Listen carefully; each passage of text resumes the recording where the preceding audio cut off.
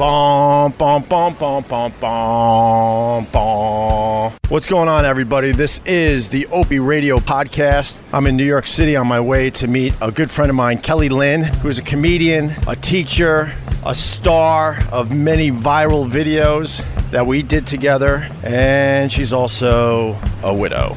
And she has written a book about her experience being a widow. So we're going to talk to her in just a bit here.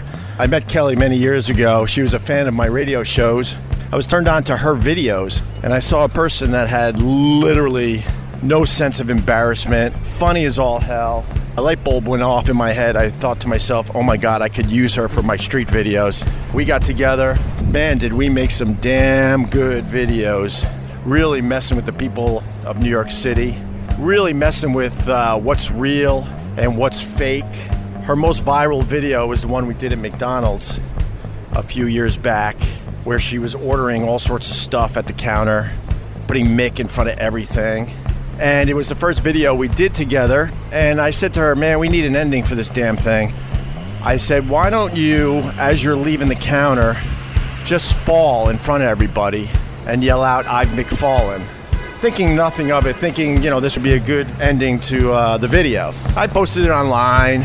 The thing did just okay, nothing special, but people definitely dug the video, and I forgot about it, and then we ended up doing a whole bunch of other videos. And one day, I saw that my original video was getting a ton of new views, and after a little research, I found out that someone posted just the part where she fell and said, I've McFallen, on Vine, and the thing went pretty much as viral as you could get. One of my social media guys has estimated that thing has been watched over 100 million times. So I'm walking actually up to the McDonald's where we did that infamous video to talk to Kelly for a little while on this week's Opie Radio Podcast. Pew, pew, pew! Oh, I've McFallen! I'm sorry, I've McFallen. Kelly Lynn hanging out with the homeless. Hello. You fit right in with the homeless. I fit right in with the homeless. What's going on? How are you? We're already podcasting. We are? This is what I do now. Woohoo! You go on the street like a homeless man? Yeah. I used to be like this big radio star. Now I walk around with this contraption and bother people. That's okay. I'm 46 and I live with my parents. I don't know why I'm laughing at that. That's so sad. It's fucking sad. Now this is the McDonald's where we did the famous video. Yes, it is. What do you think? What do you think being back to this spot? I'm having bad memories. Are you really? Flashbacks. I was just setting this up and trying to explain to the people, like, we got together, started doing street videos. Yep. And I remember we were wandering around that day. It was the first time we were filming together. And we went into McDonald's. And, I forgot. Wasn't there some kind of Mick? There was a McLobster. A McLobster that was... that they were selling, and we were mocking that because that's ridiculous that there would be a lobster at McDonald's. Yeah, so you went up to the counter, and I'm like... We both decided, okay, I'm just going to order everything with Mick in front of it. Right. Thinking that'd be kind of a funny video and a good start to our relationship, making street videos. Yeah, and the whole thing at the end of me falling down was just something we randomly threw in at the end. Well, I said, setting this up, I'm like, that was supposed to be the video. Like, you just being an idiot at the counter, saying Mick this, Mick that, Mick fuck you, Mick go fuck your mother, whatever. And then we were like, we really need an ending to this. Remember, we were pacing, like, how do we end this dumb thing? Right. And I'm like, what if I just fall down and I say, oh, I've McFallen? Right. That'll be dumb. And I'm like, perfect, you did it. I got a huge reaction in the store. Everyone was laughing. And I think no one helped me. Not one person. No one helped me up. Yeah. Yeah. They just laughed at me. Your shit was all over the floor. Yeah. My ass was hanging out. And then I posted the thing going, wow, that was pretty funny, I think me and her got something. We could do a few more of these. Thinking nothing of it. It did okay. It wasn't getting many views, but it didn't suck. It probably did about 100,000 views, which is very decent. Pretty good. And then it died on the Vine. And this was in 2010. Was it really? Yeah. 2010? 2010 is when we did that video, and I know that because my husband was still alive. He saw that video. He did see that one. Yeah, that was the only one he saw. That was the only one he saw? Yeah, because he died in 2011, and we did all the others after he died. No, we went another 2 years without doing any? No, it was like in 2010, we went like 6 months without doing any. He died in the middle of 2011. Oh, that's hilarious, Kelly. I know, right? But so anyway, then like out of nowhere, I saw the views on the original video after it was dead in the water for a year or two. All of a sudden, the views started spiking, and me and you were trying to figure it out, and then it turned out someone just took the Ive McFallen clip and put it on Vine, and the thing went as viral could be. Basically stole it from our YouTube thing, gave us no credit, didn't mention our names anywhere on the thing, and pretended it was theirs, and their copy of it went viral on their page. And then they took my original video and reposted it, trying to claim that they were the ones that filmed the Ive McFallen video. I mean, people are just terrible out there, especially in the viral video world. And I have a social media guy. He told me that he estimates that video has been viewed over 100 million times. No way. Over 100 million times. And what did we get? Nothing. We got absolutely nothing. Nothing. I'm in my parents' basement. And you're on the fucking street in front of McDonald's. Awesome. If you grow your beard anymore, you'll be like the David Letterman, I don't give a shit beard. Right. Oh, I had that. You did. This is a trimmed version of that. You trimmed it. Yeah. I'm surprised. Yeah, why don't we keep walking? Because, I mean, we could go to McDonald's, but that's just stupid. It is stupid. And it's loud in there. No, he estimated it's at least 100 million views across all the platforms. It's park benches over there. No. Where? No, right there. Is that too trafficky? Too loud? There. You just want... All right, we'll hang there. Circle of park benches. We can sit. Is your life that bad that you want to hang out in traffic? Kelly's pointing to these benches in the middle of Broadway. Well, where did you have in mind? Next to two homeless guys. No, they're all packed. Follow me. Where are we going? The Ritz? I thought you were doing better with your grieving.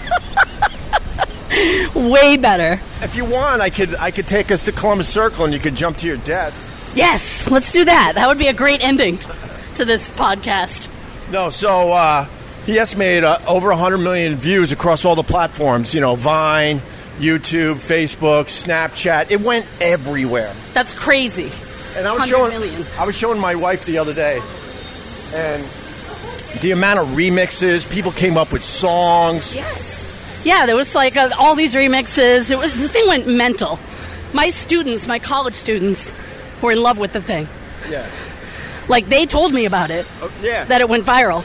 Yeah, because like I said, it just sat there, and then next thing you know, that's right, I forgot about that. So you were teaching, and your students were coming up going, Kelly, this video that you did is like everywhere. They're like, is this you? This is my professor. This is fucking hysterical. They loved it. They were passing it around everywhere. Yeah, no, the thing was ridiculous. Check it out for yourself. It's Ive McFallen. Have you been recognized because of that video? Yes. Like everywhere? Not everywhere, but randomly. Right. What are you doing making a fat girl walk while talking? Yeah, you're out of breath. I am. Let's take care of that, Kelly. I'm less fat. I noticed that. Looking good. I'm less fat than before. We're only going over there. Yay. I'm less fat. I can't walk any slower.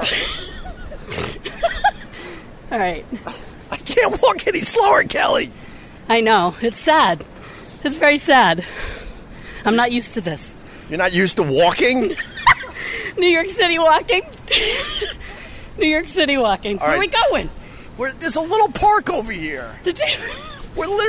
We walked a half a block. I know, it's very sad, but it's sunny and hot. I should be filming this. This could be our next viral video. No, that would not be good. All right, I'm literally not moving anymore. You are too. I'm barely moving. You're making me look bad. All right, I'm going to let you catch your breath. See the park? That's where we're going. That's a park? It's the smallest park in New York City. All right. This park was in a terrible movie called Little Manhattan that I saw. Never heard of it. 71 in Latin. I can't say that word in Latin. Septuagint. I can't either. You're a teacher. I don't teach fucking Spanish. Septuagesimo uno, meaning 71 in Latin, is located on 71st Street between West End and Amsterdam Avenue. This parkland lies within the area settled following the commissioner's plan of 1811. It's fucking riveting. I'm doing this to help you out so you can catch your breath, Kelly. Okay, I caught it. I'm really smart at this type of thing. New York City Mayor DeWitt Clinton, who was the mayor from 1769 to 1828, created the commission which was charged with planning the orderly development of Manhattan north of Okay, good enough. All right, she's got her breath. Fatty got her breath back. See, now we could go in the back of this really, really tiny park. This is a park, believe it or not. This is perfect. I haven't seen you in a while. So then we should talk about the other videos we did too. So There's like 8 or 9 of them. Easily, and I don't know why I'm not doing videos with you anymore. Because I don't live here anymore. I know, you moved to Massachusetts and you're living with your parents. You're from Massachusetts originally, right? Yeah, Groton, Mass, which is a tiny little town which you have no reason to know about. I heard of it when I was up there living. You really? It's near New Hampshire. I lived in Wellesley, Massachusetts. Ooh, rich and wealthy. I wasn't rich, though. I hate telling people that I lived in Wellesley up in Massachusetts because that's exactly what they say. Isn't that womanly also? Wasn't that like a womanville? Yeah, well, Hillary Clinton went to... Yes, that's what it is. I'm thinking Wellesley of. College, yeah. Right? But no, I found a rental up there that was just a shithole across from the high school. It was nothing special, but yeah, there's a lot of money in Wellesley, Massachusetts. Yeah, this was like way back in the day. Way back when I was crushing in radio in Boston and making absolutely no money thanks to Bruce Mittman. But you're not bitter. No, not at all. It's good that you're not bitter. Well, that's why. Years later. Well, that's why I got myself fired because I loved being up there and I loved WAAF. But I didn't love the fact that we were crushing and making no money, and then everyone else was kind of nipping at our heels. So I'm like, let's get ourselves fired, move to New York, and become radio stars. And guess what? That's exactly what happened. Fuck you, Bruce Mitten. That's the title of this podcast. Yeah, fuck you, Bruce Mittman. I think I screwed up saying fuck you, Bruce Mittman, but whatever. So then me and you... Can you edit it? I try not to edit these things. Here and there we edit, but not a lot. We try to. What's going to happen to you? How can it get any worse? Oh, that's so true. What am I doing? So anyway, after the McFarlane video at McDonald's, we're like, that's a pretty good video, and like the rest is history as we discussed already. Yep. But then we decided to start doing other videos, and honestly, my favorite to this day is the bacon sundae. Is it really? See, I think that's the dumbest thing, and everybody loves it. Right. Everybody. Yeah, explain that one. So I'm in Burger King this time. Right. Because I got to hit all the fast food joints. And there was a bacon sundae. That's a real thing, like the McLobster was a real thing. Right. So we mocked that, too.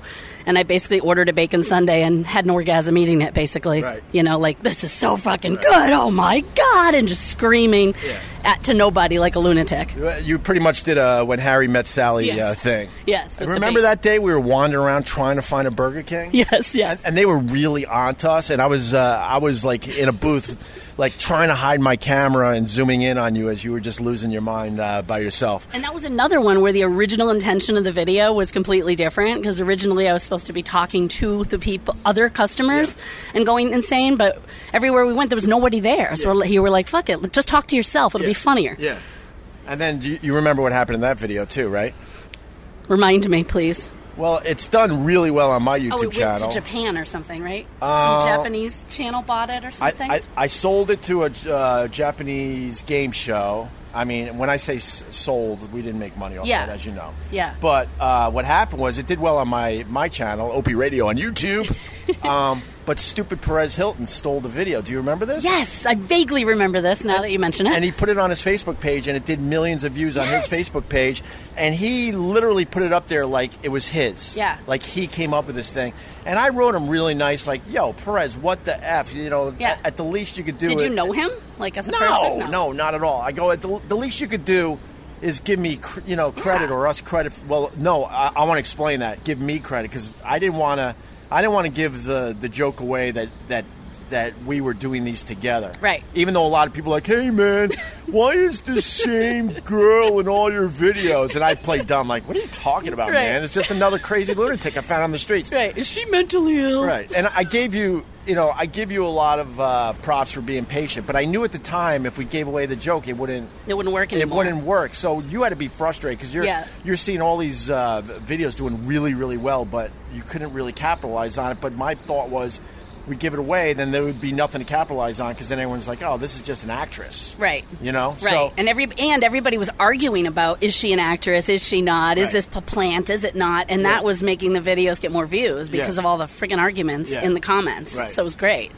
So Perez Hilton posts it. I reach out to him really nicely, like, come on, dude, this isn't your video. Just give me credit, And what did I get for that? He blocks me on all his social media. Yeah, that's what the guy on Vine did, too, that stole the McFarlane. Really? Yes, he blocked me.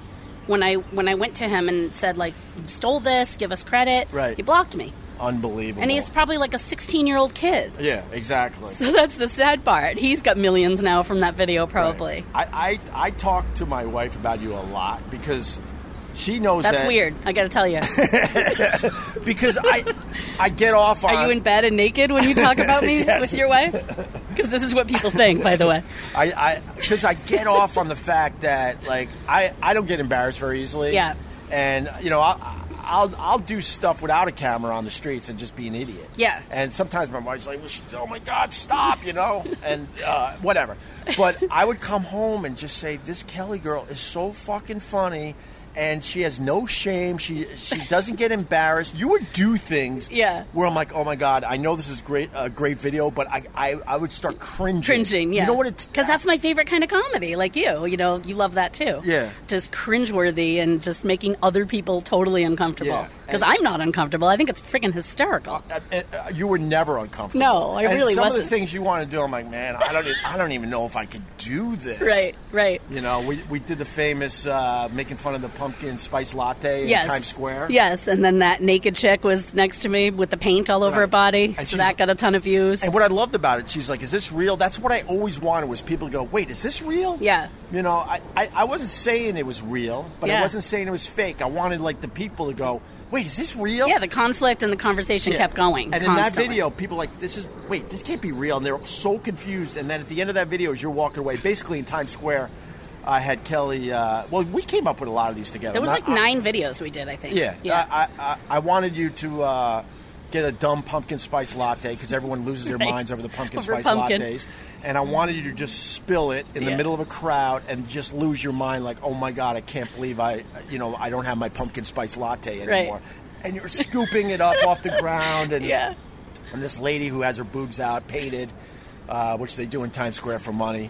She's like, what the hell is going on? All confused, and then you carry on, and then you walk off camera. Right. And then I'm just filming everybody else as they're like, what the hell just happened? Right. And that's what we love doing together. Absolutely, and that kept happening in most of our videos where something like completely unpredictable would happen in the middle of the video, like the one with the escalator, where the person fell on camera in front of me. Remember that? Of course I do. And then that got a ton of views because people were like, was that planned? Did you plant that person who fell? Right. I should mention in the description of this podcast, there's a link to all of Kelly Lynn's videos on my YouTube channel, Opie Radio. But she's talking about the revolving door one. Yes. Where you were like this crazy lady in front of a I was terrified of revolving doors. Sorry, automatic door. And just confused how it works and scared shitless to go into the store. I loved that one. That makes me laugh thinking about it. That one was funny as hell. And people turned that one into a meme. Yes, they did. I don't know how many. That one ended up on like BuzzFeed top 10 lists and stuff like that. You know. I don't even know how many views that one did because that just turned into a meme that everyone was sharing. They were sharing literally a 2-second part of that video. Yes. And that went everywhere without us getting credit. Yeah, and sometimes the very end with me going up the escalator, like kind of hanging on, that part went viral too on its own. Yeah. Oh, really? Yeah. I didn't see that one. That part ended up on all these lists about phobias and stuff. No kidding. Yeah, it was crazy. Hey guys, thanks for listening to this special episode of Opie Radio. And when we come back, you'll learn how Ashton Kutcher brought Kelly and I together. But first, I am proud to announce that Talkspace is back. That means you guys are supporting my sponsors, and that makes me very, very happy. So thank you very much. So once again, today's show is sponsored by Talkspace, the online therapy company that lets you message a licensed therapist from anywhere at any time. All you need is a computer with internet connection or the Talkspace mobile app. That means you can improve your mental health even if you've had trouble making time for it in the past. I've been in therapy for over 10 years. I still have a therapist, but I also use Talkspace. That's right. Can't imagine fitting anything else into your life? Well, with Talkspace, therapy is as easy as sending your therapist a message. Get something off your chest whenever you need to. Talk about everyday challenges at work or at home. Just chat about life. There are no extra commutes, no leaving the office, and no judgments. Remember that therapy isn't just about venting your innermost thoughts or digging into childhood memories. It's also about practical, everyday strategies for stress management and living a happier life. Having a therapist simply provides you a designated person for you to talk to who is trained to listen and help you make positive changes.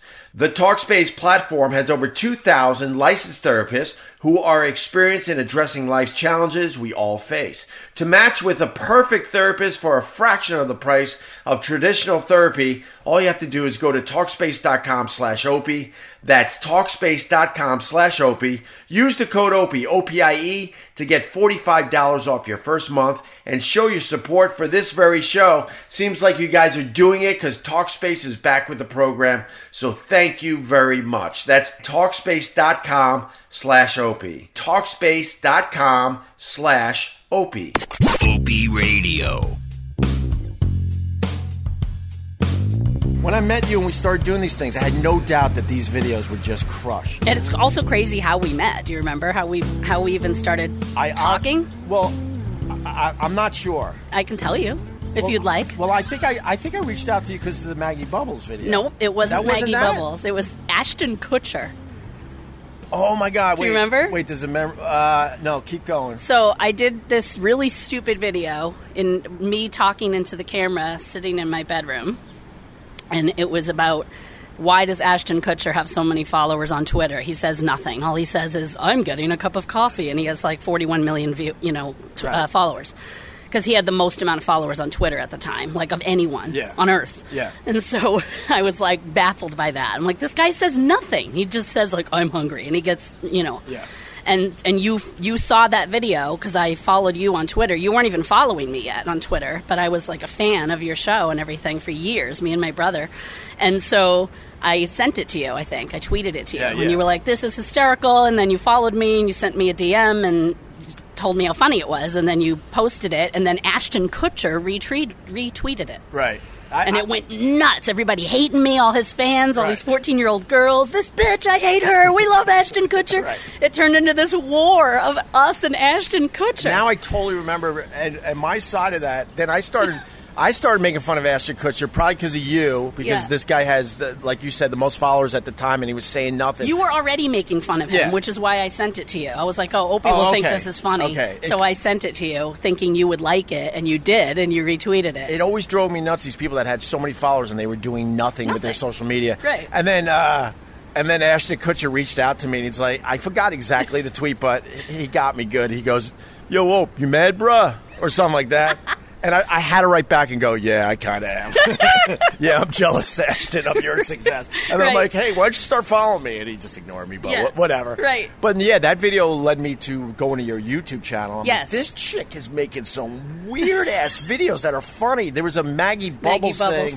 That one gave me the idea. I'm like, I mean, no offense, it's a great video on its own, but then my stupid vision and my creativity, I'm like, oh my God, I could take that and turn it into other things and spin into some other stuff. And that's how it evolved, that we got together, started doing these things. Yeah, and the McDonald's one was the very first one that we did. And then we did the... my favorite was the Wall Street. Occupation Wall Street? Yeah. Which one, though? We did like 3 or 4 down there. The original one, where they got all the newsworthy articles and stuff written about us because people thought we were like making fun of Democrats, which we kind of were, but we were just making fun of everybody. Where I was a plant in the protest. Could you say that again? Because people are like, hey, you're a libtard. Right. I try to make fun of both sides. Right. And during the Occupation Wall Street, I thought it was so ridiculous that, we went down there just to totally goof on the whole situation. Yeah, and so they were all down there hanging out, protesting, and people in sleeping bags, and it was just a giant mess. And so we planted me as part of that protest, and I went around with a bunch of signs that were just ridiculous. This protest is lamer than my pussy, just lame shit. And it was hysterical. And then my favorite part was there was a meditation circle, and I started ruining it by singing in the middle of it, and they were trying to be silent. And let me explain that, because I'm into meditation and yoga, thanks to my wife. Right. And I'm sitting there. A lot of times when I would film you, even though I was so into it, I would be cringing so much. I'm like, how far can I get away from her and still zoom in where it's not shaky cam? Because I'm like, oh my God, the balls on this chick. So there was a group meditation. There had to be close to 100 people probably. Yeah, definitely. And you had snacks, and you planted yourself right in the middle. It's completely quiet. You could hear some of the traffic in New York City, but in this area of the park, it was not a sound.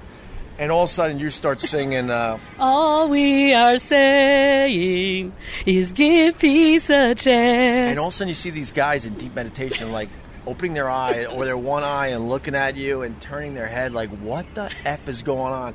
And then you started bugging the woman right next to you that was meditating, offering her snacks in the middle of her meditation. I'm tapping her on the shoulder. I'm like, I have snacks. Yeah.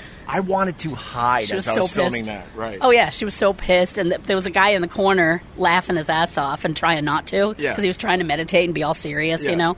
And he's cracking up. He was just dying laughing. He couldn't help it. Yeah. You know, he was like, what the fuck is going on here? You know, but that was my favorite video. And that ended up getting on all the Republican websites, like FoxNews.com picked it up and all these things because they loved it because they thought we were mocking, the liberals, which we kind of were, but... See, I love when my shit gets attention, but I've always, I don't know why, but I've always downplayed our videos. I mean, so many of them went viral into these crazy-ass places. They really did. And then you had to move to Massachusetts and ruin everything, Kelly Lynn.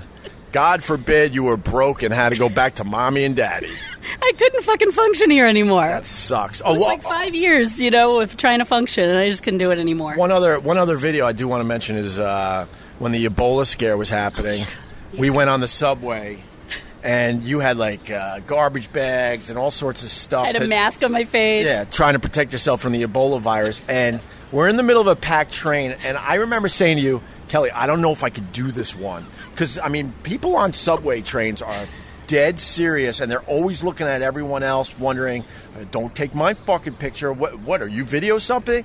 And I'm like, I don't know if I could do this. But then you were trying to hide. And well, then you just said, fuck it, I'm going to do this no matter what. Yeah. And then I was obligated to turn my camera on, and one lady's looking at me like, you're with her. She's getting all mad. I'm like, I don't know what you're talking about. That lady's crazy, and I got to film this. Yeah.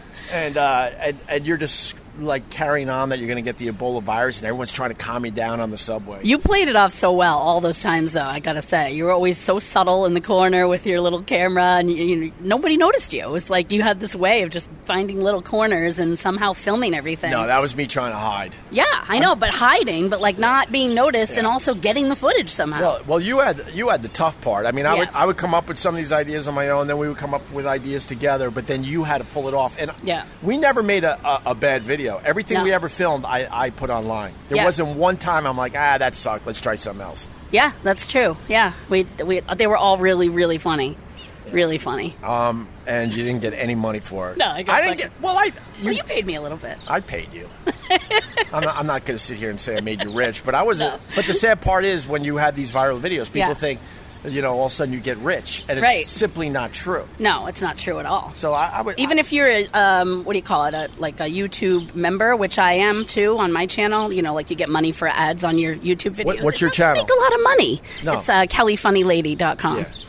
But you don't make hardly anything. It's like a penny or something, and it's only if people click on the ads. Well, but there are YouTube stars making millions. There are. But those are the people that literally every video they post, they're getting 1 million views, week after week after week. And that's literally their life. Yeah. That's all they do. Yeah, because, I mean, if you could make that much money doing it, why would you do anything else? It would be fantastic.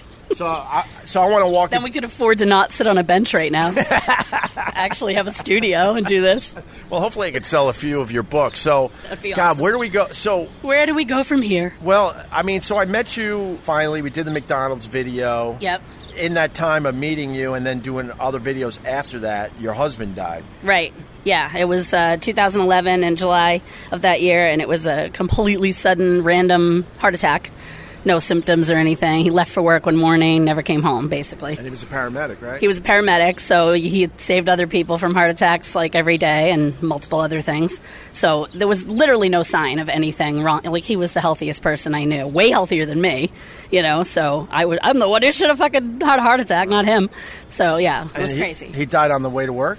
He died at PetSmart, actually, which is completely random. On his days off from work, he volunteered at PetSmart for cat and dog adoptions because he loved animals. So he died there. They found him on the floor in one of the aisles as he was, like, petting kittens and dogs and shit. Oh, my God. I know. It's fucking sad. That's literally how he died? Yeah, so, like, the one day he wasn't at work on an ambulance is when he had the heart attack. And because they call it the Widowmaker, the kind of heart attack he had, because it takes you like in an instant and there's no warning of any kind. You just drop and you're gone. And so they say that if he had been on the ambulance, he might have been saved, because there's like a 5-minute window for saving that kind of heart attack and getting treatment for it. So by the time the ambulance came, it was too late. He was gone. How many times does that play out in your head? Like only 1 million. No kidding. Only every day. No kidding. Yeah. Yeah. Do you hate kittens? And I was asleep. No, I have 2 of them because we adopted them together. I'm kidding. Sorry. I'm such an asshole. You are an asshole. That's why I love you. By the way, when I'm in bed with my boyfriend, I think about you all the time. You got a boyfriend? I do. Congratulations. Yeah. It's about fucking time. I know. Well, it's been 7 years since he died. We can talk about that, too, the dating experiences I've had. No, I want to talk about all hysterical. of it. So basically, what kind of guy was your husband, though? He was literally the kindest, nicest person I knew in my life. Like, he was so friggin' amazing and funny. He had like a sick sense of humor like me. He loved all the humor that we love. He was just so kind. Like, he'd give you the shirt off his back, that kind of person. If he had $10, he'd give me the $10 and say, don't worry about me. I'll get lunch somewhere else at work. Right. He was just so fucking awesome, just an awesome person. And I know you guys had a great relationship. Yeah. How old was he? 46. Oy. Yeah. Oy. Yeah, that seems to be the age. It's like a popular age for men to die of heart attacks, apparently. Right. Or you make it to 74. Yeah. To me, the age 74 is the one. When you see people that, celebrities or whatever in your own life, people that die, that number 74 comes up a lot. Yeah. That was the age of... So does 46. Really? It really does. Yeah, it really does. And I'm 46 now, which is totally freaking me out. I'm like, I'm the same age he was when he died. Every day, I'm like, what if I randomly die today? What if I fucking die? And what if today's the day and I don't know it? Like, this goes through my head constantly, because he died at 46. It's weird. You lost a lot of weight, though. You're continuing? Yeah, I did. That's part of the reason I moved to Massachusetts, honestly, because I wasn't financially making it here. I had fucking roommates after he died. I hated it. I hated having roommates. I hated being 46 and having to have roommates again. I was working 2 and 3 jobs, directing shows, teaching classes, acting, doing my stand-up, and I wasn't making any money, and I had no health insurance. It was just fucking horrible. So I was constantly behind, and with him, he would like work extra hours so that I could do an audition, so that I could do this and that. So that was much harder because I couldn't do anything anymore that I wanted to do, which was the whole reason I was here. Right. So I couldn't afford to do those things. So I was like, fuck it, I'm just going to go home. And I was trying to write this book that I had been writing for 5 years about him and his death and our love story, and I couldn't write it. I couldn't complete it because I had no time. I was working and broke. So my dad finally said, you know what, why don't you just come stay with us for a while, as long as you need to, and finish the damn book. That's what you need to do. You don't have to pay rent here, and you can just relax. So since I did that, which was 16 months ago, I moved back to bumfuck Massachusetts, middle of nowhere. I think I've lost 45 pounds in 16 months. And my A1C, the diabetes number, went from 6.4 to 5.8. Wow. Yeah, so I'm no longer diabetic. Yeah, but you're still breathing heavy as we walk. I know, but it was worrying worse. Me. It was way worse, though. Well, that was the one thing. Like years ago, 2 years ago, 3 years ago, 4 years ago, it was way worse. Trust me. No, I know it was. It's gotten better. Because when we would walk around, trying to figure out where we were going to film some of this stuff. Yeah, you'd always make me walk around. I'm fucking fat, and I'm like, damn it, stop walking. Because I'd be pacing. I'm like, I don't know, I think we could do something in the church. No, that's not going to work. Right. And you walk so fucking fast. Yeah, maybe the subway. No, and we'd go up and down the stairs, and you'd be huffing and puffing. I'm like, this girl's great, but if we continue this, I'm going to need like an oxygen tank to roll with her in between takes. But I'm surprised you didn't kill me.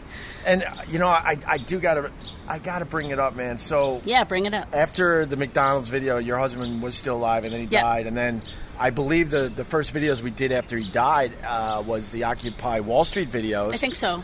And he died not that long, before we did those videos. Right. And wow, I'm getting a little emotional because it sucks that he never got to see all that. Like I think about that all the time because he saw the McDonald's one and he fucking loved it. He thought it was hysterical. Like literally, he would rewind because that was his humor, like the whole Schadenfreude thing.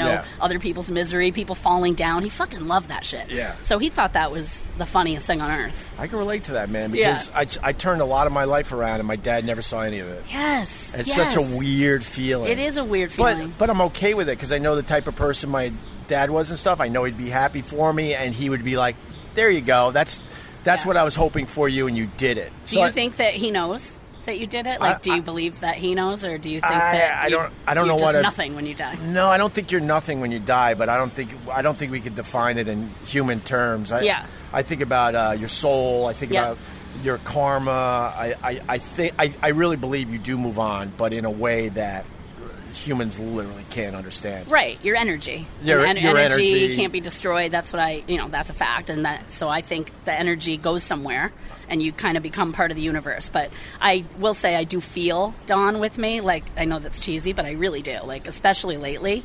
Like, once the horrific pain started to get less over the first couple of years, after the first couple of years, I started to feel him more. And now I feel him all the time. It's almost like I don't even think about it. I just know that he's here. Like, I feel like he's here with me. Is he at the foot of the bed while you're having sex with your boyfriend? Yeah, I talk about that in my stand-up. Oh, do you? Yeah, we talk about that. I'm like, is this fucking creepy? We're having a threesome right now with my dead husband. Oh, my God. Yeah. That's hilarious. Because that's what I always think about. Like, people, I hate when it's usually older relatives. They're like, oh, he's still here. Right. He's watching over you. I'm like, man, some of the things I do, I hope he's not watching over me. Right. That's what I used to say in the beginning, because I'm like, fatty over here coping with food. I'm like, so when I was in the car sitting in the parking garage with a Pepperidge Farm cake and a fork and sobbing, he fucking saw that? Yeah. And why isn't he slapping the fork out of my hand so I can make it past 46 years old? Exactly. Stop it, Kelly. But I do want to say something. Like, you would break my heart. I would go home to my wife. Like, I would be so, not confused by you, but I would be so sad for you. And I mean, I knew you not well enough, but I certainly call you a friend. And I would go home going, man, that Kelly, I don't know how she does it. She, like, just crushed this video that I know is going to go viral. She's funny as fuck. She has no shame, no embarrassment. But pretty much in between us filming, you were almost breaking down, sobbing. And I'm like, I don't know what to do. Like, I know this was like an outlet for you to kind of try to get over some of your grief. And I'm like, we hugged a lot and talked a lot about death, and I would go home feeling kind of helpless that I couldn't help you more. But here's the thing, and this is so just fucking cheesy to say, but it's absolutely true. And I talk about this a little in the book, actually. I talk about you and the videos and other things I did that were comedic that helped me so much during that time. Like getting on stage, doing these silly videos, all this stuff was like, that was what was saving me. It was the only time, literally, the only time when I wasn't thinking about death and thinking about his death and thinking about trauma and all that shit. I wasn't thinking about it because I was focused on doing the video or doing the stand-up act or whatever. And it was just, especially these videos, though, that we did, because they had nothing to do with grief, because my stand-up turned into a grief routine half the time, which it still is, which I love doing. But at first it was hard. I was going to ask, how is that received by the audience? Are they uncomfortable in between laughing? Well, I don't do it so much in comedy clubs. I do it where the audience wants to hear that. Oh, okay. Yeah, I do it in specific situations. So other people that have lost someone in their life? Absolutely, yeah. There's an organization called Soaring Spirits International. They connect widowed people worldwide, all ages, all sexes, same-sex marriage, everything. They're awesome, and I've met hundreds of widowed people through them. My age, even younger than me, people that have died by suicide, car accidents, soldiers in war, all kinds of stuff. And it's just crazy. And so I have all these new friends that have lost their person too. And they go to this, they have this retreat called Camp Widow, which is a terrible name, but it's an awesome thing. And it's 3 times a year, San Diego, Toronto, Canada, and Tampa, Florida. And we gather at a Marriott hotel for 3 or 4 days, and we do grief workshops, all kinds of seminars, and I'm one of the presenters there. I do it 3 times a year. I've done it for the past 5 years. Wow. And I do a 90-minute comedic presentation about grief and loss, and it gets fucking huge laughs. It's unbelievable, and it's so healing, like for them and for me. It's amazing. Have you filmed it? We filmed parts of it because it's the kind of thing where you got to be there, and it's like for the people that are there. So we don't want to really advertise what goes on behind those doors, but we film little pieces of it, and I've thrown them on my YouTube channel. So the thing is, when you lose someone close to you, you feel like this has never happened to anyone else before. Right. Everyone gets that feeling like you're the only one, and it's so isolating.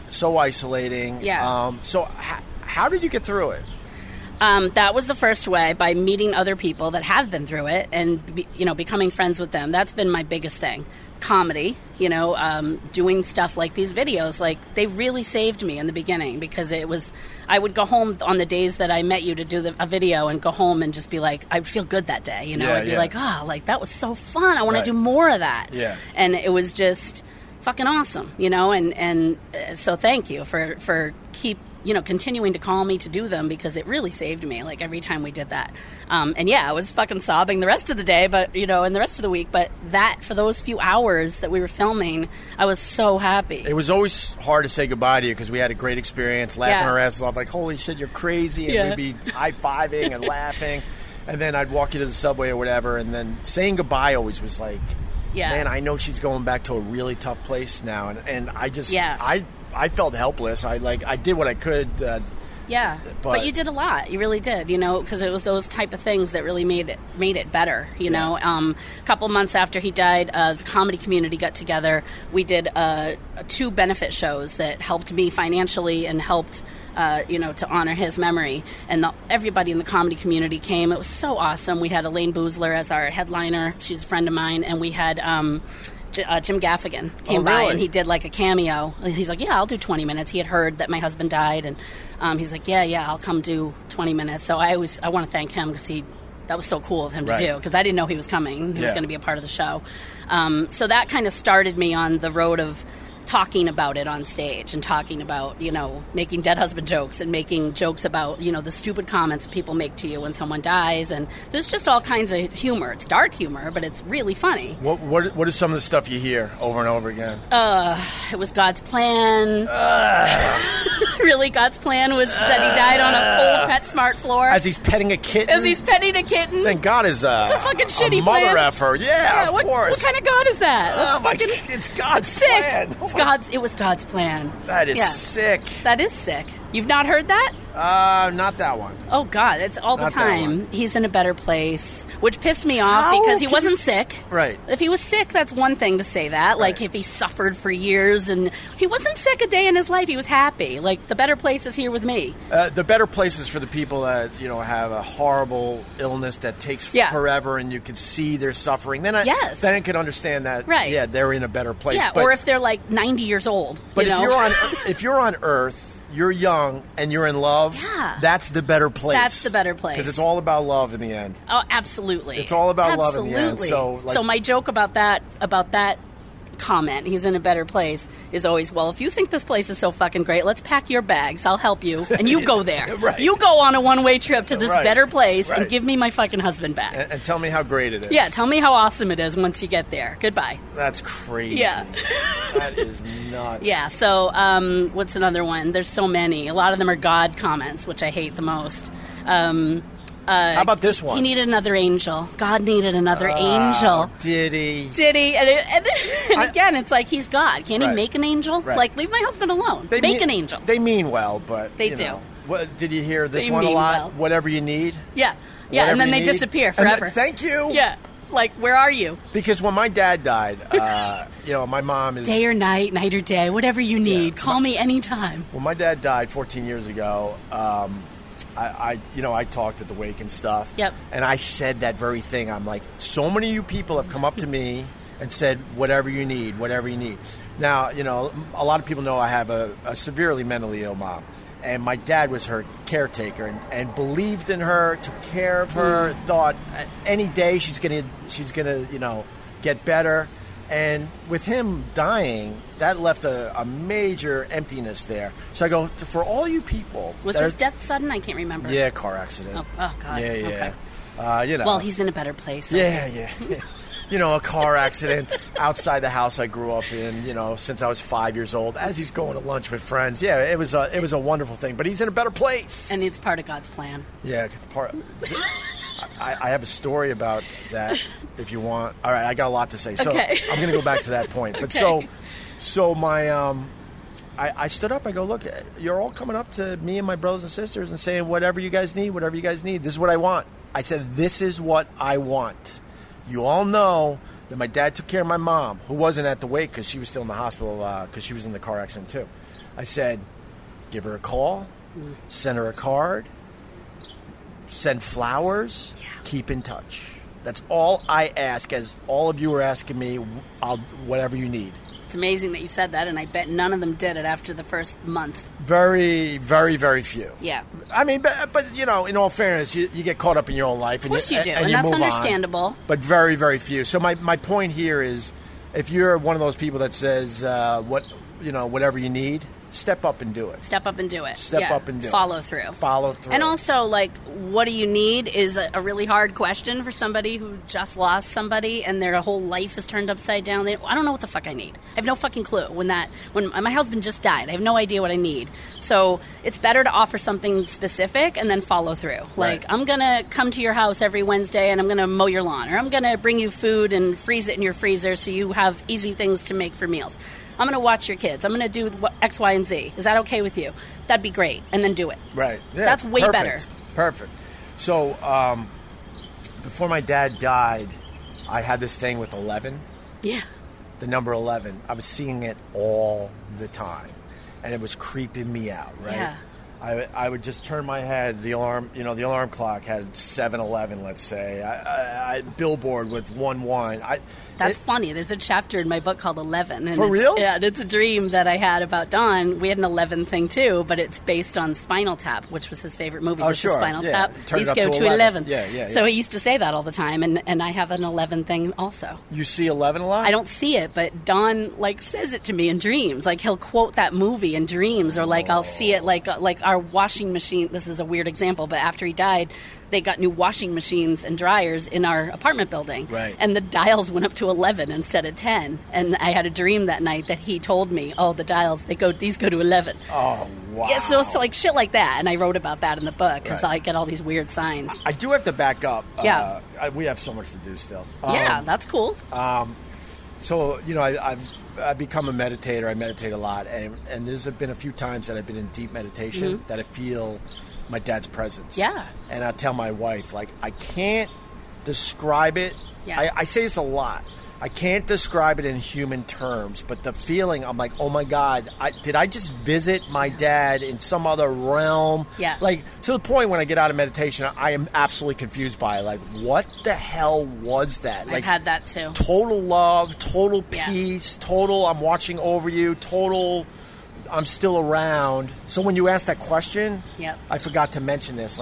It's happened a few times where I'm like, what is that? Is it anything? It's him. I think it's him. You do? I do. I think it's him because I've felt the same type of things, especially over the past couple of years once the pain stopped. Not stopped completely, but lessened because it never stops. But it's way better now, So I feel that thing. It's unexplainable, like you said. It's just this thing. They're here and they're part of you, and it's like an energy. Just tell them to stay out of your bedroom. Right, stay out of your bedroom.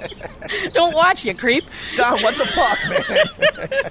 Yeah, the first time. Have you found an angel up there yet? Exactly. The first time that my boyfriend was in my bedroom, I have seriously, it's like a fucking shrine to Don next to my bed, and I never found it creepy because I wasn't with anybody, so it didn't affect anyone else. Yeah. And it just comforted me at night to say goodnight to him. And I have our wedding picture there, and I have his Air Force. He was an Air Force guy, so I got the flag and everything of the funeral. So I have that there and framed and it's just comforting. And so the first time I was in my bedroom with my boyfriend, I was like, is this fucking creepy to you? That my husband is literally all around us, So we started calling it a threesome. He's like, nah, it's just a weird threesome, except one guy's dead. I was going to jump in. No, it's not creepy at all. I kind of like this. I like it. It's hot. It's hot.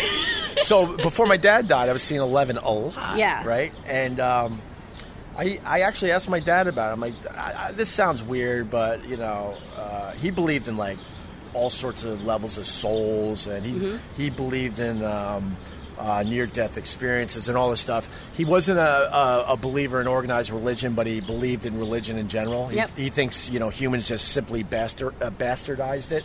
So he was spiritual. He was very spiritual, which I'm finally getting in my life. I got a ways to go. I'm not going to oversell it. But anyway, saw 11 a lot, and I go, Dad, what do you think this is? I don't feel like it's coincidence, because other people have said, look, it's just that when you see 11, because it's in your mind already, every time you see it, oh my God, I'm seeing it all the time, which is a logical way to look at it, obviously.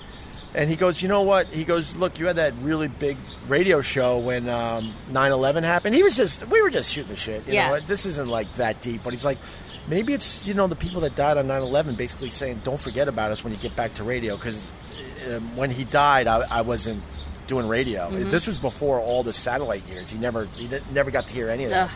And that's when the career really exploded and we became, nationally known.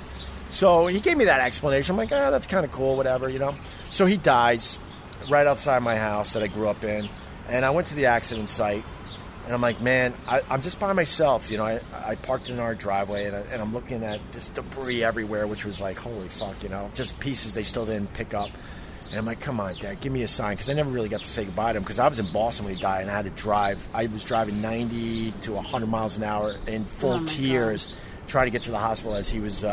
Jesus. He was in a coma for a day or so, but in a weird way, I think he held on so he could say goodbye to me and others. Because they're like, this is crazy that he's still alive because he got hit hard. So I'm at the accident site. I'm looking at the debris. I'm like, Dad, just give me a sign, man. I didn't get to say goodbye. What's up, And I see this, Kelly. I see this little piece of paper that I have to this day. It's a little piece of paper. It's like an inch by an inch, maybe inch and a half by an inch and a half. And I see this piece of paper as I'm going through debris, and I just turn it over, and it says 011 exit check. What? To this day, I'm like, what the fuck? That's crazy. Isn't it crazy? I think it was some kind of code check. Yeah. Here's your number, exit check, whatever. But what is the coincidence? What is the odds of that? Right. And everyone, people that are like really religious in my life, they're like, no, that was your dad. And I'm like, well, let's slow down. Right. I'm not willing to say that was from my dad, but man, the coincidence and the creepiness of that, to this day, haunts me. Yeah. So then the 11 continued happening. My good friend Jay, who lives in L.A., well, now he's in Atlanta, but he's moving back to L.A., not that anyone cares, but I have to be accurate on my podcast. He came in for the wake. One of those good people that just shows up. Yes. He doesn't say, do you want me there? He was just there. There. One of those type of friends. Yep. We all should be so lucky that we have a couple of those people in our life. And I mean it's a couple. always the ones you don't expect that come through after a death. And the ones you do expect are fucking nowhere. Right. It's like, well, where'd that guy go? Right, yeah. That was like my brother. So we're discussing the 11 thing. He doesn't believe in anything when you die. And we're in the hospital looking at my mom. And we're sort of joking about it because some of the her numbers had the 11, and we're like almost joking, like, oh, look, there's 11 again. Oh, look, it's 311. There's 11 again.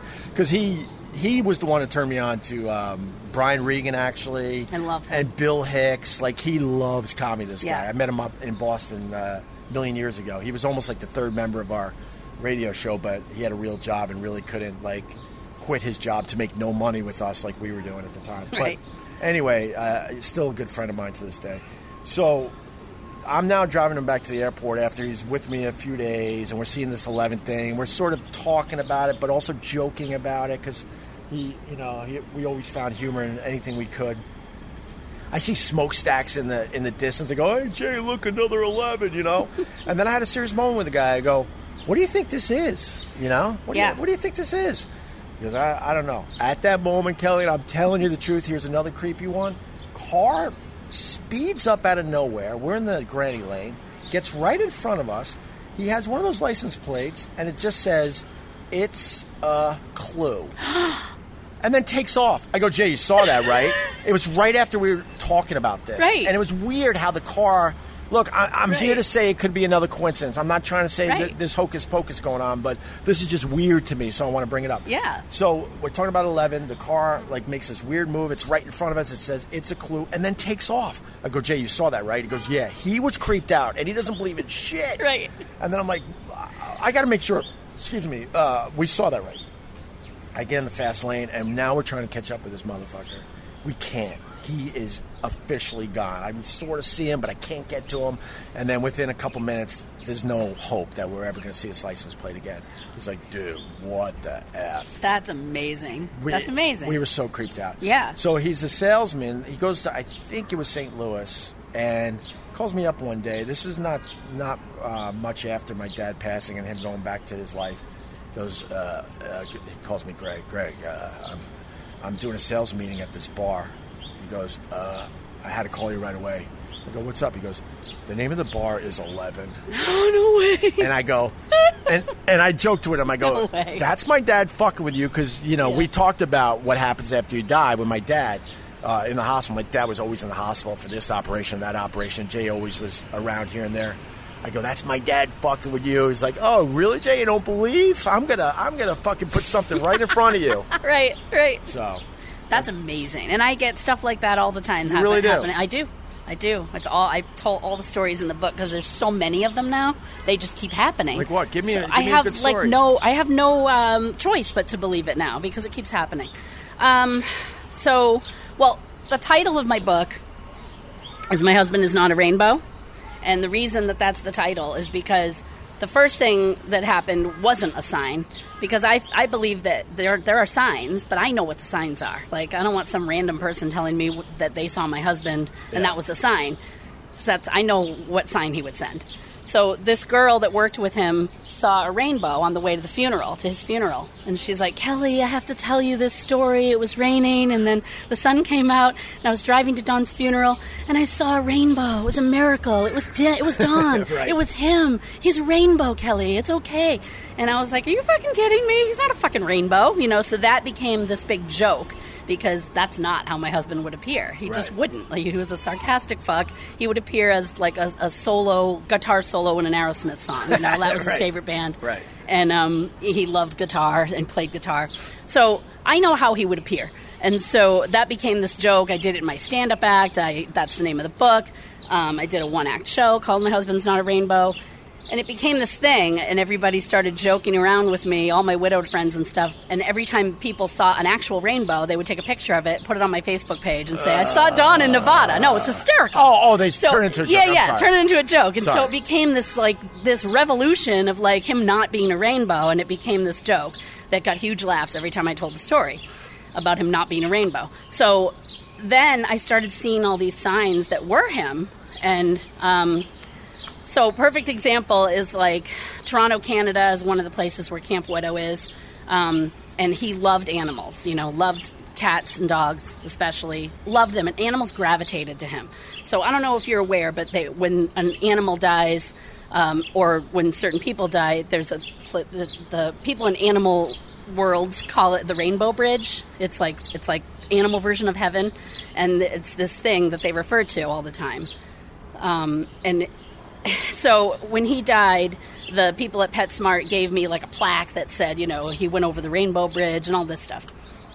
And so I went to Toronto for Camp Widow, and we passed this highway, and it was called the Don Highway in Toronto. And I was like, oh, that's weird. And then we go down this other road, and it's East Don Road or something. It was one sign, literal sign, after another, 5-6 of them in a row. Don Valley, Don Highway, Don East Road. And we kept going. I was with my friend Sarah, and we're like, let's just keep going. And so we went down, it was called East Don Road, and we went down the road, and there was a rainbow bridge, a bridge with a rainbow painted on it. And it was just there. And there was this plaque thing, and it was like a park with a rainbow bridge, and it said, this is the East Don Valley Rainbow Bridge Park or something. I forget the name of it. And we walked along, and it was people walking their dogs, this peaceful place in the middle of Toronto in the Don Valley on East Don Road on the Don Highway. And it's a rainbow bridge. And I'm like, this is where he is. This is fucking insane. Right. Stuff like that happens all the time. I see his name, parts of his name, Don Shepard. His middle name was Edward, all the time. Another time I went to Camp Widow. This one's just funny. We used to love The Jerk, the movie. Love it. It's my favorite movie. And it was his, too, and we used to quote it all the time. And he used to sing that thermos song to me all the time, just out of humor. And I'm picking out a thermos for you. So I went to Camp Widow one time. We're at some banquet event or something, breakfast, and there's thermoses, coffee thermoses on every table. And there's 50 tables. And I look at them. My friend Janine comes over, and she goes, Kelly, look at this thermos. Look at the center of it, what it says. I'm like, okay. So I look at it, in little letters, it just says Dawn, out of nowhere. So I go to all the other tables. I'm like, do they all say that? And they all said Dawn, Dawn, Dawn, Dawn. So I'm like, he's a fucking coffee thermos. So this has become the joke. He's not a rainbow. He's a coffee thermos. He's everything. He's a rainbow bridge. Right. Yeah, he's really in a better place. He's now a coffee thermos. He's a coffee thermos. So it gets better. So I was wondering, why the fuck does it say Dawn on all these thermoses? That's weird. So I went up to the staff and I said, I said, these thermoses all say Dawn, and I know this is weird, but is it okay if I take one, if I buy one from you? Because this is just weird. Because that was my husband's name, and he died. They knew what we were there for, the event we were there for, Camp Widow. So the guy said, well, I can't really sell it to you because we get them through a company, so let me go ask my manager where we get them, and then you can go on the website and buy one, and it'll say Dawn. So I said, okay. So he goes and asks, and the manager comes out and gives me the website. The name of the company is DonEdward.com. Oh, my God. Edward is his middle name. Yeah. DonEdward.com is a fucking company in Florida, which is where Camp Widow was, that does, like, restaurant forks, knives, thermoses, all kinds of appliances and stuff for restaurants and events. And they have trucks everywhere. So I started seeing the Don Edward truck everywhere. I was like, this is fucking weird. And he loved, singing that song to me. So I'm like, all right, I guess he's trying to make me laugh. I don't know. Yeah, of course. Like, it's just stupid shit like that, but it's, like, so obvious, and it's, like, his name, pieces of his name. And there's 10 other examples. I mean, it goes on and on. I've written about all of them in my book. Yeah, and how do they get the book? It's on Amazon. It's actually it's on the bestseller list. I know, it's doing well. Under the grief category. It's on the bestseller list. It's in the top 5. But what's the competition? I'm just kidding.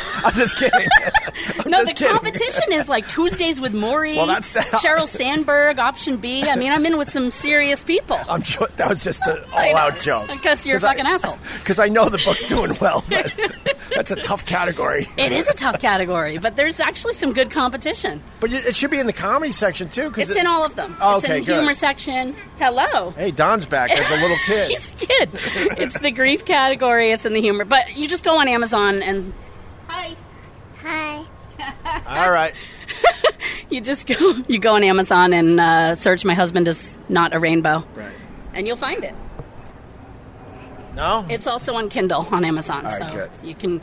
It's a really big book. When you see it, you'll laugh. It's 600 pages. It's like a fucking brick. Here's the important part. You're trying to get your plug in, and I'm more interested than the toddler that is interrupting our podcast.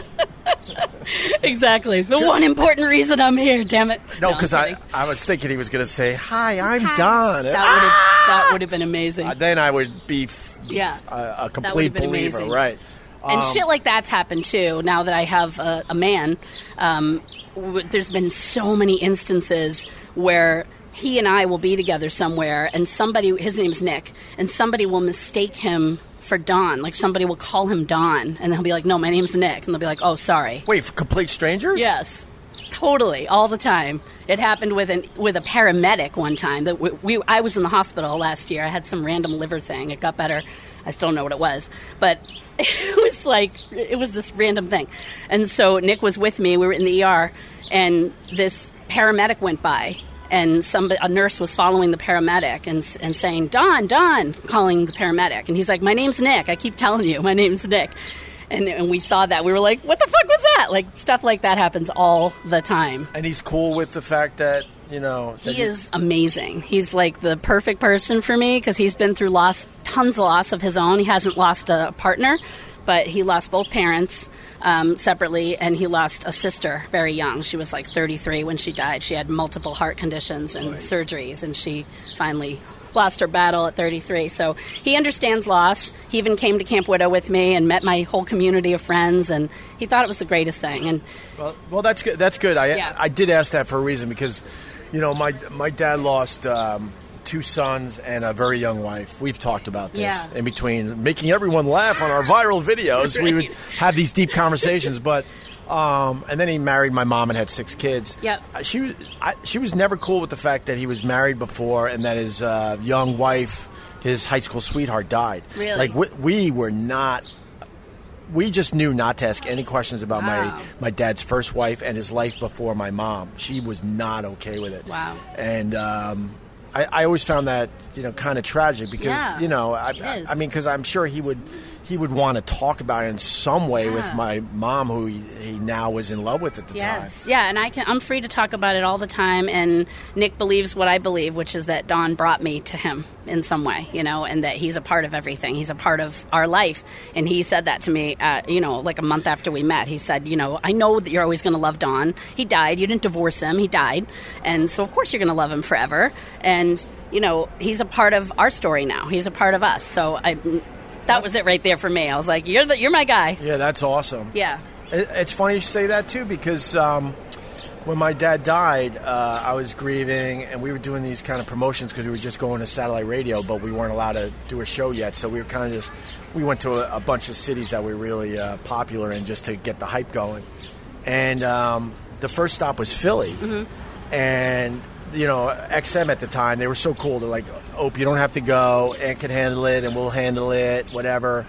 And I was grieving so bad. I'm like, you know what? It's not a bad thing to get the fuck out of here. Go down to Philly, see some faces, maybe have a couple beers, And all I remember was I was at Dave & Buster's down there in Philly. We had, we went on mic, fooled around a little bit, and then there was a long line. We were signing pictures, taking pictures, and people were just dumping cards in front of me. Not a lot, but I probably walked away with a dozen or so. Yeah. Sorry for your loss. I know how much you cared about your dad and how much he loved you in the show, because he called a couple times in the old days. And I just wanted to get the signing over with and go back to New York. And I'm at the bar just kind of hanging out, waiting, because we're packing up to go. And there's my now wife. I've seen this gorgeous girl just staring my way, and the old joke, but I really did this. I looked behind me like, who the fuck is she looking at, right? There's no way she's looking at me. I was way out of my league. And long story short, I was not looking for anybody. I was grieving. Yep. I just wanted to get back to New York. I was single, at the time. And all of a sudden I'm like, oh my God, I gotta stay here. Like, what? I gotta stay here? Like, I was dating, so why was this different than maybe just, seeing some other person in New York and, trying to, get to know somebody? But I was like, there was something about it. Yep. And I ended up staying, and we ended up talking for the rest of the night. Went home the next day. I even was like, I'm staying in Philly tonight. I had no plan of staying in Philly. I got a hotel room. Making up excuses to stay. I was like, I'm staying the night because I just wanted to spend as much time with her as I could, and then maybe see her the next day. She went after the night. She actually went off with her friends, and that was it. She called me in the morning, and I went back to the city, and the rest is history. And a lot of people close to us say that was your dad setting you up. I'm like, come on. Yeah. But it happened in the strangest place. I wasn't looking for love at that point. I just wanted, cry and get through the grieving, process. Yeah.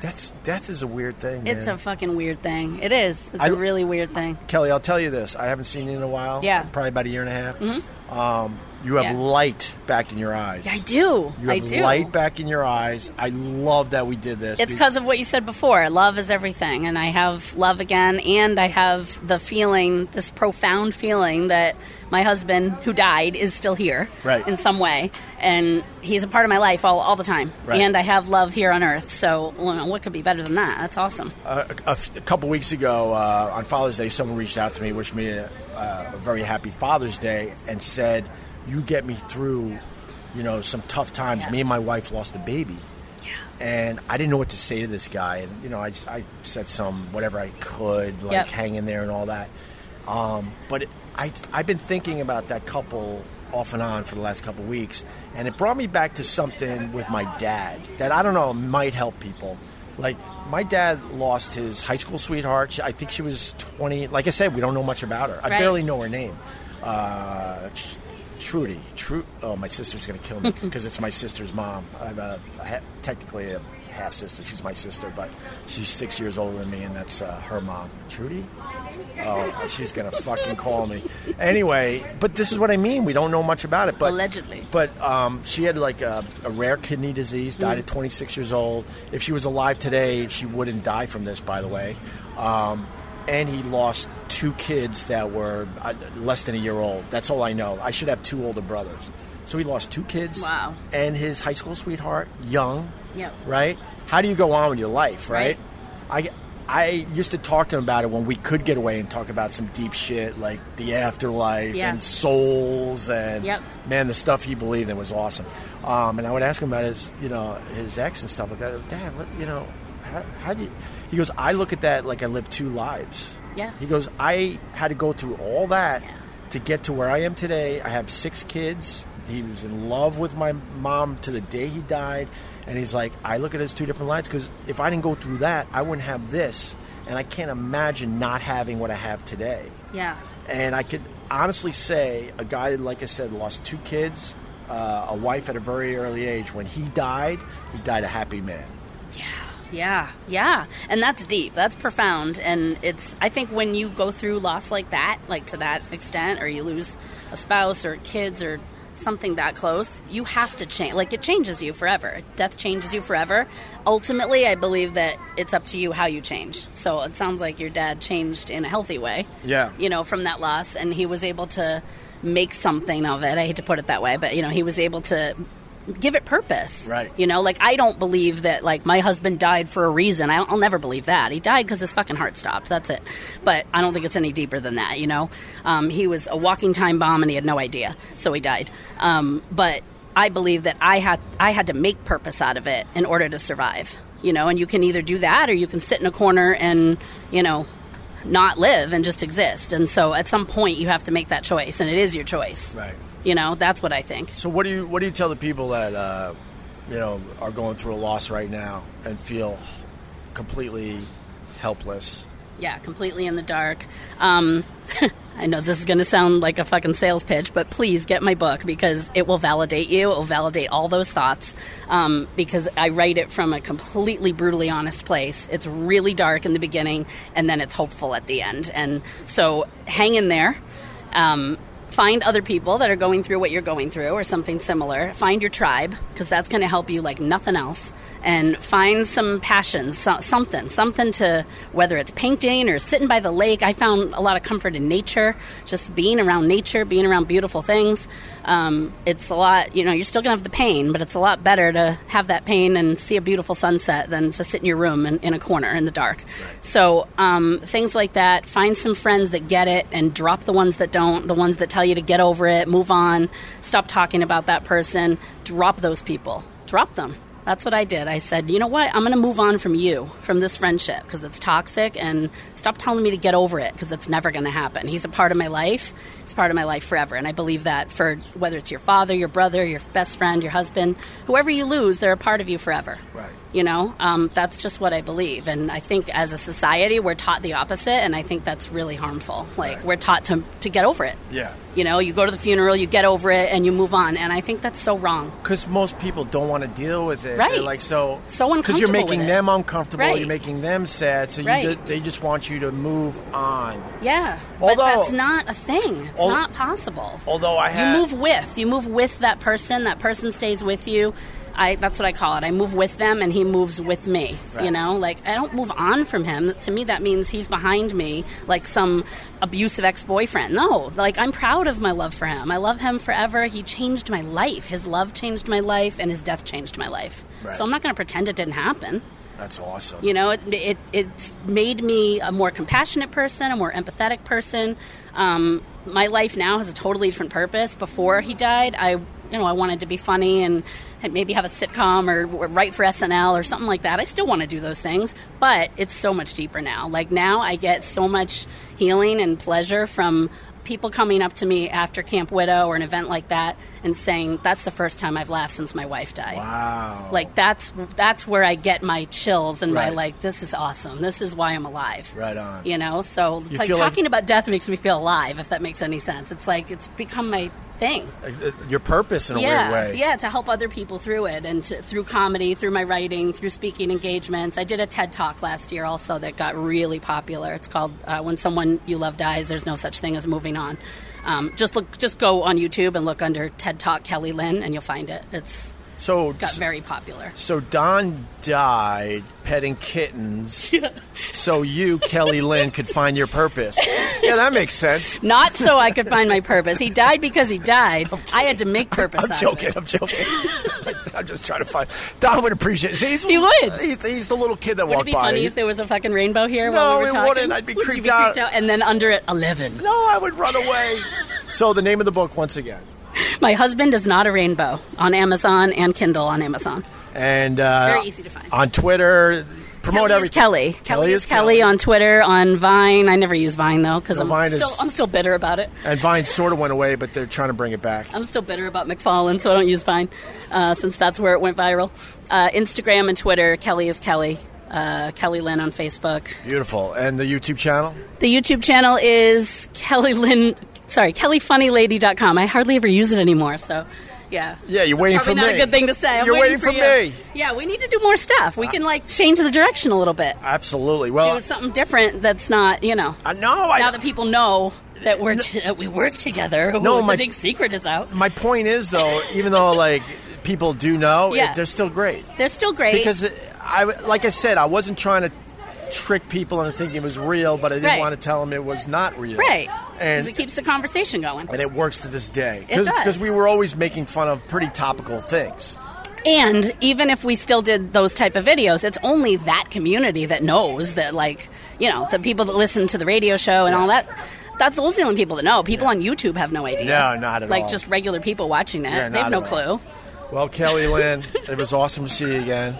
I finally caught my breath, by the way. I noticed. An hour and a half later. Will you take care of yourself? I'm trying. I told you I lost weight. I got the A1C down. I'm working on it. My friend Kelly Lynn, she is very funny. And less fat. And less fat. Now with less fat. Take it away, Joey. Coming up next. Okay. This was deep, right, Joey? You're killing me. Who the hell's Joey? He's going to talk now, and we don't know what he said because we taped this. It's like you lost your mind. It's Joey. No, Joey. This is Joey. All right. I'm Joey, and I assure you that I am alive and well at the time of this recording. Big thanks to Kelly Lynn for making the extra effort to take a short walk over to a park bench with Greg so she could plug her book about her late great husband and hopefully sell enough copies to get out of her mom's place. We're going to leave a few links in our description area for this episode. Seriously, my condolences to Nick, who now lives in the shadow of a ghost and most likely sleeps with him as well. Maybe like Bruce Willis in The Sixth Sense, Don needs M. Night Shyamalan and Haley to tell him to move the F on. I see dead people. No, really, you're an amazing soul, Kelly, and obviously a loving person. And Kelly Lynn, Westwood One apologizes on behalf of Opie for trying to upstage your moment in the sun by anticipating a toddler as his second guest for this episode. Opie fans, buy Kelly's book. Make sure you rate this podcast 5 stars, stop by opieradio.com, and next time you pet a cat in Petco, remember Don. #never forget. This has been a very special episode of Opie Radio. Leaving you on an up note at EB Guitar Man.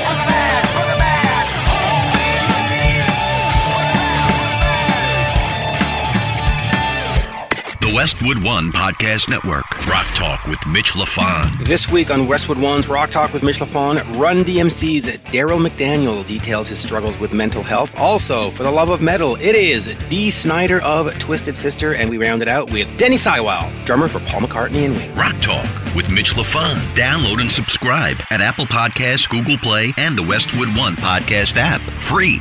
From the Westwood One Podcast Network.